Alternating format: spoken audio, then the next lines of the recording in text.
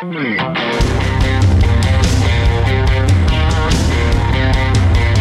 to ContenderCast, a leadership conversation centered on shining a light on bright ideas.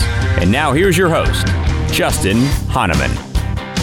Thanks for listening. It's Justin Hahnemann on the ContenderCast for shining a light on bright ideas. Today, Michelle is back with me, Michelle Tillis Letterman. Michelle, it is so great to have you back on the ContenderCast. I couldn't even wait. I love your energy. I love your enthusiasm. You're like, we were chatting before and you're already laughing. So that just makes my night. I'm laughing because for those of you that would never know this, you wouldn't know that. We did an interview earlier in the year and it was amazing. For those of you that haven't listened to part one, it's called The Connector's Advantage, 7 Mindsets to Grow Your Influence and Impact. And it was my interview with Michelle on her new book, which is amazing.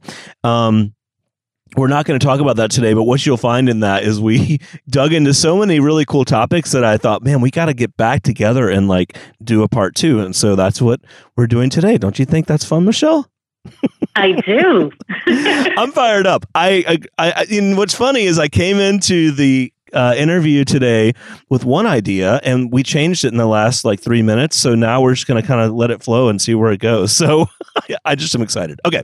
So, all right. For those who don't know, Michelle, author, leadership expert, but really a relationship networking expert and everything around that. And so what we're going to talk about today are actually kind of a hybrid of her 2 books, The 11 Laws of Likeability, Relationship Networking, because people do business with people they like, and another one of her books, Nail the Interview, Land the Job. So if you're kind of in that space of love your job, but are thinking of maybe wanting to do something else, or hate your job and want to do something else, or you love helping other people find a job, or you have no idea what to do, but you have a great network and maybe they can maybe one day help you find a job. Like somehow all of this today is going to go together. And so that's our roadmap. What do you think, Michelle?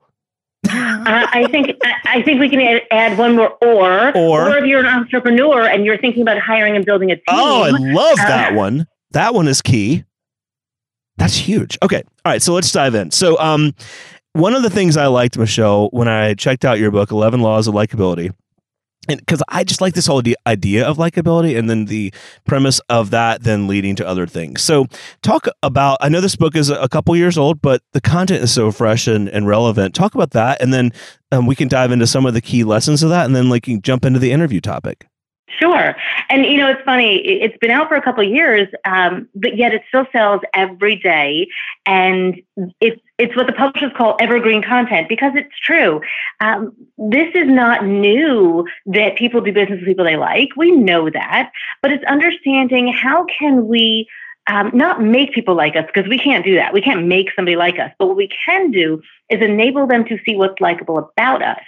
And understanding what drives likability, what drives connection, and what we can do before, during, and after a conversation to turn that into a connection. I love this. While I love the title of the book, I think the subtitle to me is what was the hook. And maybe it's just my style. I always think about relationships and making connections with people and helping them find, a win. But I love that, your comment here about people do business with people they like. And I find that still to be the case. Even, I work for a big company in my day job, but when you meet a supplier or a partner and you connect well, it almost like starts to override whether or not they're actually good at what they do versus even someone that's their solution or technology or capability is better, but you're just not sure you like the people or the team.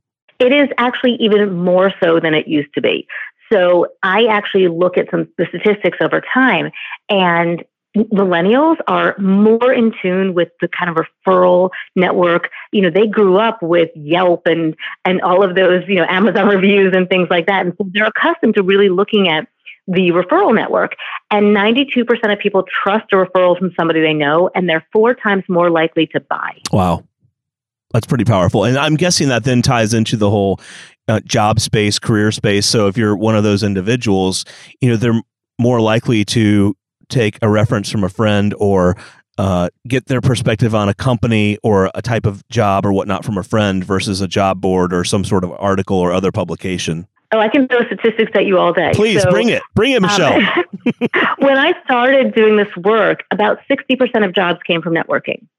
This current statistic is 85% overall and 90% at the executive level. Wow. So it has really grown in the last, 15 or so years. Okay. And to the point around that, asking a friend, this statistic kind of scares me, but 28% of millennials report that they won't even try a product if their friends don't approve of it. Wow.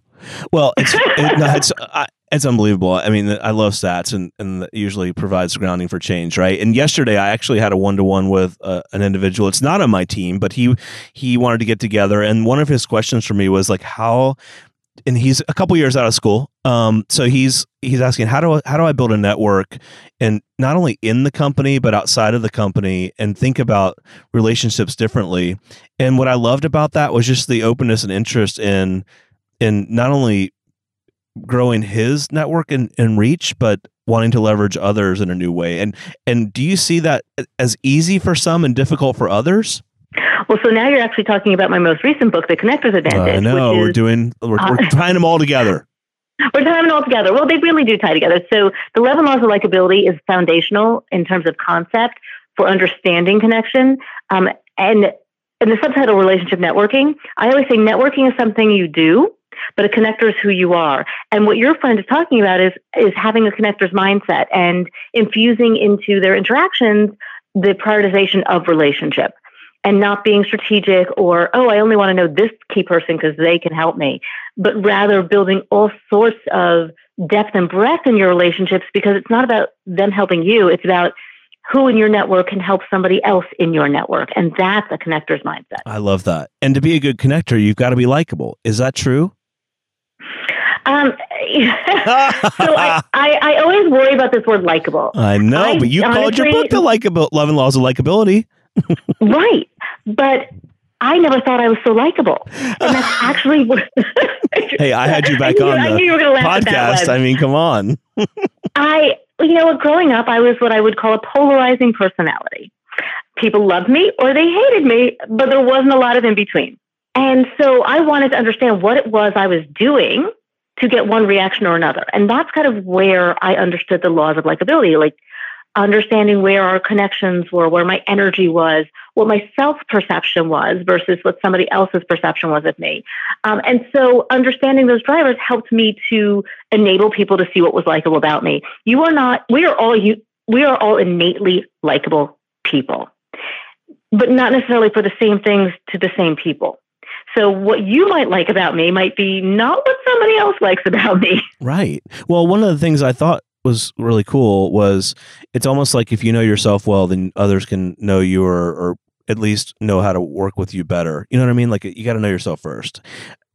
So I want to pick out a couple things from your likability book, because I know we didn't cover these on the last podcast, but and I thought this concept was really interesting. Looking at others with unbiased eyes and being authentic will make you more likable. So talk about that from the standpoint of someone that's, early career, growing in their career, or even someone looking to, even make a job change. So we come into life in all of our experiences with bias, conscious, unconscious, positive, negative. It's just, we have experiences and they formed the way that we think. And as an advanced species, we draw conclusions really quickly. And that's not a bad thing. But when we can really catch ourselves in those moments and slow our thinking down and stay open and stay accepting and trust that we will be accepted, we can bring our real self, because you can't like somebody who's not being real. No question. I don't know who you are, so how can I like you? That's so true. That's so true. And the other thing you talk about, as related to kind of knowing yourself, is knowing, kind of where your energy is and when something is a good connection or not. Like when it's the right event for you, when something's the right environment for you, when someone is the right person for you to be working with or for, and how important that is. This was actually the hardest chapter, and I wrote it first. Because It was a concept that people couldn't get. I know, you think people write books in order. We don't. This was my first chapter, and it was so hard for me to explain to my publisher what I was talking about that I wrote the chapter first. And the idea of energy is that it's contagious, right? So the totally energy, agree. You started laughing and you brought my energy up. I love it. I can do that. I'm like, we're recording this end of day. It's raining out. We already had that this morning. It's passed through. All of that, right? And so that can bring your energy down, but then somebody else brings energy and it becomes contagious. And so understanding your energy and what you're bringing to a situation. And I talk about not just, happy energy, but productive energy. So sometimes a calm energy could be really productive for a situation. It's not about always being happy. Maybe so a thoughtful energy or a reflective energy. So it's not to be, perky all the time because somebody might want to slap you. Yeah. I get that occasionally, by the way. Yeah, me too. Sure. It's about understanding your natural energy, your energy flows during different times of day. It's about if you're going to an event, your energy is not in the place, can you shift your energy? Can you invoke real emotions? So I give a lot of strategies in the book around understanding your energy and if you can naturally shift it to bring a productive energy, or I give you permission to not go. Because I know, I saw that. It's like, if this isn't your thing, don't go. I'm like, oh my God, that's such a crazy idea. I've been there, and it's funny because I remember very, very recently, I went about a year ago to an event, and I hadn't been to one of these events. It was an association. I hadn't been to one in a long time. I didn't know anybody who was going, but it was really close to my house, and I felt like I should. And it was that word should. I should go. Right? You need to be seen, or you got to check the box. Not a good reason. And I showed up, and I didn't really feel the energy about being there. I didn't really want to be there. And I kind of, had a cookie, and I was, wandering around and having half conversations. And I thought about leaving. About 20 minutes in, I really was like, you know what? I'm going to go to the restroom, and then I'm just going to disappear. Out. And that would have been fine. But I also believe in stretching yourself. And I also believe in the possibility of shifting your energy to a place where it does work. And so on my trip to the restroom, I thought about, well, can I shift my energy? Where can I find a productive energy? And so when we evoke real emotion, we think about something that we are energized by or something that we can find the good, right? So what is good about the place I'm in right now or the event that I'm at that I can feel good about and engage with? And I came back and I didn't leave. And I saw somebody who I hadn't seen for about 5 years, and he remembered me. I spoke to his chapter of this association 5 years earlier, and he remembered me, and that shifted my energy as well. So you found a reason to stay. And so I chatted with him, and then I said, oh, so-and-so is part of your chapter. And they're like, yeah, he's coming. And I was like, oh, there's another reason for me to stay. I get to see somebody else I haven't seen in a long time and reconnect. I ended up staying for quite a while. And as a result of showing up and shifting my energy, I have a recurring business where I'm actually going to be training for the company in 2 days. That's so funny. I will say, yeah, and I definitely am guilty of that, of either disappearing if it's not what I want to be at, or just not showing up. But I've found also, like you did, like occasionally, and maybe more than 50% of the time, something surprising comes out of those opportunities. So anyway, I don't want to get us down that rat hole, but no, I mean, I love that because you're open to the possibility. But I also do want people who are listening who have been there to say, you know what, tonight it's okay for me not to show up, because if I'm showing up with the wrong energy, it's not going to help anybody anyway. So let me come back to mingle another day. Right. No, I totally agree. I've also narrowed my focus a bit in terms of where I spend my time, but that's another topic for another interview. Okay, so when I saw your interview book, my first thought was, another interview book. There's a lot of interview books. It's just lots of steps, 10 steps to the best interview, 9 steps to being a great interview. But what I loved about Nail the Interview, Land the Job was it wasn't just a how to do a good job on an interview, but it was really, it took both sides of it, from the employer and the employee. And I just thought, what a cool concept, in the fact that you brought this to life in a market where, as you know, there's just lots of resources out there on this topic. But I think you've done a good job of piecing this together with the likability idea, and then also this idea of your most recent book around being a connector. So talk about the interview book and where this came from. Well, absolutely. And actually it came from one other book that we haven't mentioned is called Heroes Get Hired. And there were, that book came out in 2013. At the time, there was going to be about 1 million service members coming back into the civilian workplace over the course of 5 years. And so I wanted to be of service to our veterans. I wrote a book to help them reintegrate. And, that book, if there's veterans listening, that book is free for veterans. It is an enhanced ebook where there's video content. You can go on my website and download activities. It's all free for veterans and their spouses. Yeah, this is awesome. Real quick on that one though, Michelle, let me just do the plug on that. So it's Heroes Got Hired, How to Use Your Military Experience to Master the Interview. And her website is Michelle Tillis Letterman /books, and you could go right to that page. Okay, back to you. Sorry.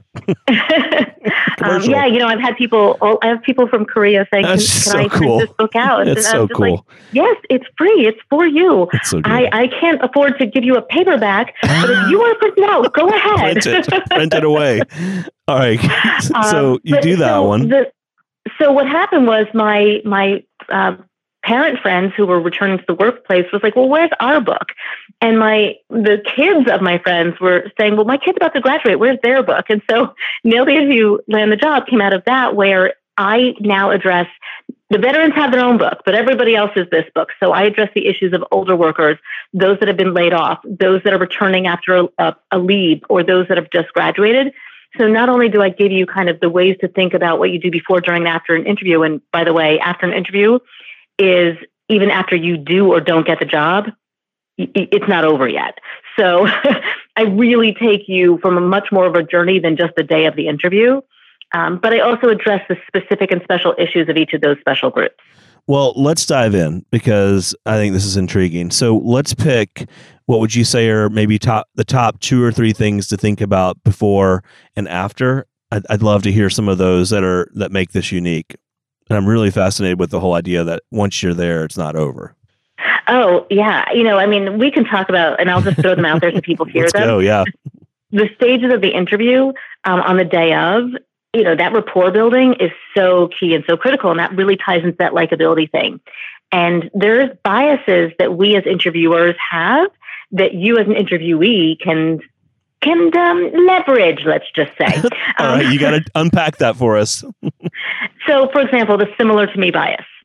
If you leverage some of the laws of likability, like the law of similarity, the law of association, the law of listening, the law of mood memory, if you apply those during that rapport building, you make somebody feel connected and they say, this is somebody who I could work late at night with. This is somebody I want to work with. Or this is somebody like me. And people like them. No question. And what happens with the similar to me bias is they then look at all your answers through this lens of I already like them. So we need to be really careful of that when we're interviewing and make sure that we don't need 2 of us. We need somebody who's going to compliment us, and to be very careful not to fall into that trap, but to understand if we're interviewing, got it, that it really, really helps. No question. Wow, no question. So give us a couple of the others. So that was kind of in the middle of the interview, and I know you asked me for beginning and end. That's good. But I do think that the beginning of the interview happens, it happens way before, because you've done your research and all of that stuff. And that's stuff that you probably know about, and you can have your informationals, and you can, think about your questions and things like that. But I also want you to think about when you walk in the building, and I'm sitting there and I'm changing my shoes and somebody's catching me and I'm making a joke with the security guard and I'm signing in at the security desk and I'm making conversation and eye contact with them. And I'm sitting in the reception area and I might be looking at what's on display or talking to somebody else in that room. All of those things have an impact on how you're perceived and your energy. So I know organizations that have gone to the security guard and say, well, how were they when they walked in? Or they've gone to the receptionist. Sure. And people have lost jobs because they were rude at any stage of that process. No question. Or the follow-up. And it actually really helps your nerves when you can distract yourself a little bit. So I always chat with the receptionist because they're open and they're willing. And it could be where the restroom is and I'll crack a joke that it was a long commute, or I'm like, can I go hide my shoes somewhere? And it just makes it a disarming moment. Sure. If somebody else is waiting in the interview room, in the lounge, I might chat with them because I'm getting in that rapport building mode. I'm getting that conversational mode rather than let me sit here and look like I am not waiting for somebody to come pick me up. Right. Exactly. You don't want to get on your phone because then you're going to get distracted by what's on your phone, and then you're buzzing to put things away as somebody comes up. So you just want to get into that mindset right there. And you touched on something quickly that wasn't your main point, but I'm going to make it another point. Is I've done a lot of interviews the last, let's just say, 6 to 8 months of candidates for different roles, and I'm just blown away and surprised at a lot of times the lack of preparation or the lack of homework or the lack of just doing a quick Google search to find something, to find that commonality. I have the list of who's I'm going to be meeting with and doing a little homework on LinkedIn about them. Like, I find that the people that do that, and you would think this is 101, right? I mean, everyone should know this, but the people that do that just stand out, and it just gives them I think an instant set of credibility in an interview. Absolutely. And, it doesn't hurt to name drop. That's right. No question. Right. If you can say, hey, I was chatting with my friend so-and-so, and they know that person and they like that person. No question. But you do want to, make sure they actually like that person. That's true. You never know. That's so funny. Right. So if you're going to name drop, one, ask permission of the person who you're referencing, and find out about their relationship with them, because you could associate with somebody who is going to actually work against you. No question. I just don't. I mean, it's like, how can you not come prepared? Anyway, I don't want to. It's just crazy. Anyway, okay. So what about after? You want me to hit the end of the interview part? I want to hear, because that was so interesting. Most people don't ever think about that. So share some thoughts around that piece. So I always say the end of the interview is not the end. And I'm not just talking about your thank you note. Everybody knows that one. I am talking about feedback. Whether you get the job or you don't get the job, can you get a little feedback, especially when you don't get the job? And then even more so, if you don't get the job, you might say, I might know somebody. Sure. Or, that's a great idea. If you haven't found anybody yet, tell me a little bit more about why I wasn't a fit, and maybe I know somebody to connect you to. Now you're building a relationship. Yeah, no question. That's good. And then sometimes what I've had is, many times I've coached somebody around this, and they really love the company. But the job wasn't the right fit. And so they kept in touch, and they might say, you know what, you're right. This role wasn't the right fit. This would be a better fit. Let's keep in touch and let's see if that pops up. I've even had companies who like the person so much, they created a job for them. Absolutely. So especially in this market, not always a no forever, right? No question. That's right. And you're right. I mean, if you get the role, I think you still want to have some feedback on what went well and the things that were concerns, so you can address those right out of the gate. And if you don't, it is nice to get feedback. Not everybody likes feedback. I think a lot of people listening would say, I hate when I get feedback, but sometimes it's helpful. And the way you ask for it also, I think, is important. I mean, one of the things I've noticed is, those candidates that it doesn't work out, they close it in a nice way. Great. There are others that, thought they nailed it and they just can't get over it. And that handling it that way also is not the best for your brand. Yeah, because, it's a small world and small industries that we niche in.